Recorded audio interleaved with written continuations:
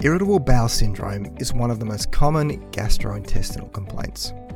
With no one single identified trigger or treatment, IBS can be a minefield for a person to try and get on top of. Diet changes are one area that can have a positive impact on IBS. And in this podcast, I'll look at the current evidence for different approaches with a focus on the popular low FODMAP diet as well as probiotic supplements.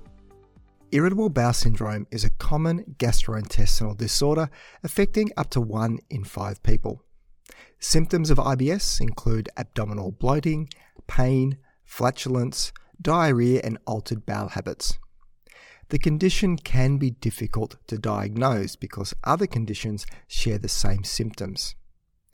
The cause of IBS is unknown, but environmental factors such as changes in routine, emotional stress, infection, and diet are all known to trigger an attack. And with no definitive cause of IBS, treatment is mostly focused on managing the symptoms.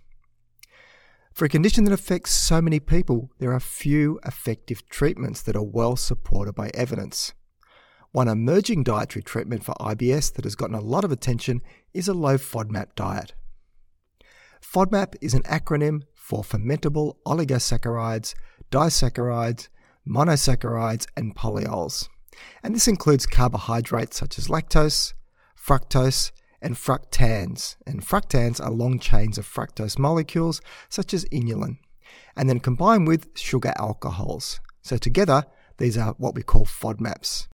And you'll find FODMAPs in a whole range of foods, such as wheat, milk, pears, plums, onions, garlic, and even legumes. Now, FODMAPs can be poorly absorbed in some people, leading to their accumulation in the small intestine, where they then pass into the large intestine. Once there, they can draw more water into the bowel, which increases the chance of diarrhea. FODMAPs can also increase gas production from their fermentation by colonic bacteria. So these effects of FODMAPs in the bowel explain many of the symptoms reported in IBS. So, what does the research say about following a low FODMAP diet and improving IBS symptoms? A comprehensive systematic review from 2018 of 7 randomized controlled trials did show a reduction in global IBS symptoms through following a low FODMAP diet. And I'll link to this review in the show notes. But research is never static. And since that 2018 review, there has been new research published. And that was the topic of a just published systematic review that looked at not only the effectiveness of a low FODMAP diet, but also various species and strains of probiotics for relief of IBS symptoms. And I'll link to this review in the show notes. Now, the reason probiotics were looked at in the review is that they may help improve IBS symptoms. And this can be done by changes in the gut microbiota, as well as changes in metabolites produced by bacteria when they ferment carbohydrates and other sources of fiber in the bowel. So probiotics can also interact with the intestinal immune system and the nervous system. So probiotics can thus modulate gut motility, inflammation, and gut hypersensitivity. So, with all of that, what did this new review find? Firstly, agreeing with the building evidence base, a low FODMAP diet did appear to offer symptomatic relief from IBS. And in a novel type of analysis, asking the opposite question, they also looked at trials that used a high FODMAP diet versus a standard diet, and consequently saw a big jump in IBS symptom scores. So it's almost at the stage now where a low FODMAP diet is becoming first-line therapy for helping to manage IBS. Now for probiotics, it was Lactobacillus, Bifidobacterium, and Bacillus that appeared to be effective components in the management of IBS symptoms.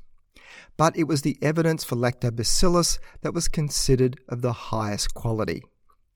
In studies that used a combination of probiotics, these were hampered by small sample sizes, so it's hard to say definitively if a combination of probiotics will be better than one particular strain. And the optimal probiotic treatment duration was still unclear, with most studies in the analysis only running for 4 to 8 weeks. So despite the clinical benefits of the low FODMAP diet, a potentially negative impact on the gut microbiota is a concern, especially when you consider that probiotics appear to offer a benefit. So beneficial bifidobacteria concentrations are lower following a low FODMAP diet, which is most likely due to reduced consumption of fermentable carbohydrates. Because after all, these fermentable carbohydrates are the fuel the bacteria use to grow and to thrive. So it's a clear reason that while a low FODMAP diet can offer symptomatic relief from IBS, it is not a diet intended to be followed long-term because of the concerns of long-term gut health. So the impact of the low FODMAP diet on the gut microbiota is only one of the challenges. The low FODMAP diet is complex to follow and may lead to lower fibre, iron and calcium intakes. And then you need extensive food knowledge and label reading are also required to identify suitable foods to eat, and this is why it is advised to seek education and support from a dietitian for anyone considering trialling a low FODMAP diet. And as a gastroenterologist once said to me, IBS is code for we don't know. And that is a fair call to make as the underlying cause or causes of IBS can be so varied. And it is, after all, a syndrome. And a syndrome is a group of symptoms which consistently occur together. And in the case of IBS, the underlying disease, or what's causing it, isn't really known. So diet and lifestyle are one place to start in treating IBS, and it is where dietary strategies shown to improve IBS symptoms can include things like peppermint oil, certain probiotic formulations, psyllium supplementation, avoiding trigger foods such as spicy food and caffeine, and of course trialling a low FODMAP diet. And they all have a place to play for an individual in managing IBS. So let's wrap all this up. As it is unlikely any one single dietary strategy will benefit everyone with IBS, then it may be a matter of trialling different approaches. This is where getting professional advice and support from a dietitian can help, especially with the more involved approaches such as a low FODMAP diet. So that's it for today's show. You can find the show notes either in the app you're listening to this podcast on, if it supports it, or else head over to my webpage at thinkingnutrition.com.au and click on the podcast section to find this episode to read the show notes. If you find this podcast of value, then please consider sharing it with your friends and colleagues, or maybe even leave a review. This all helps increase the ranking and reach of the podcast, which means a big win for credible, evidence-based nutrition messages while helping to dilute out the crazy and making the world a slightly less confusing place. I'm Tim Crow, and you've been listening to Thinking Nutrition.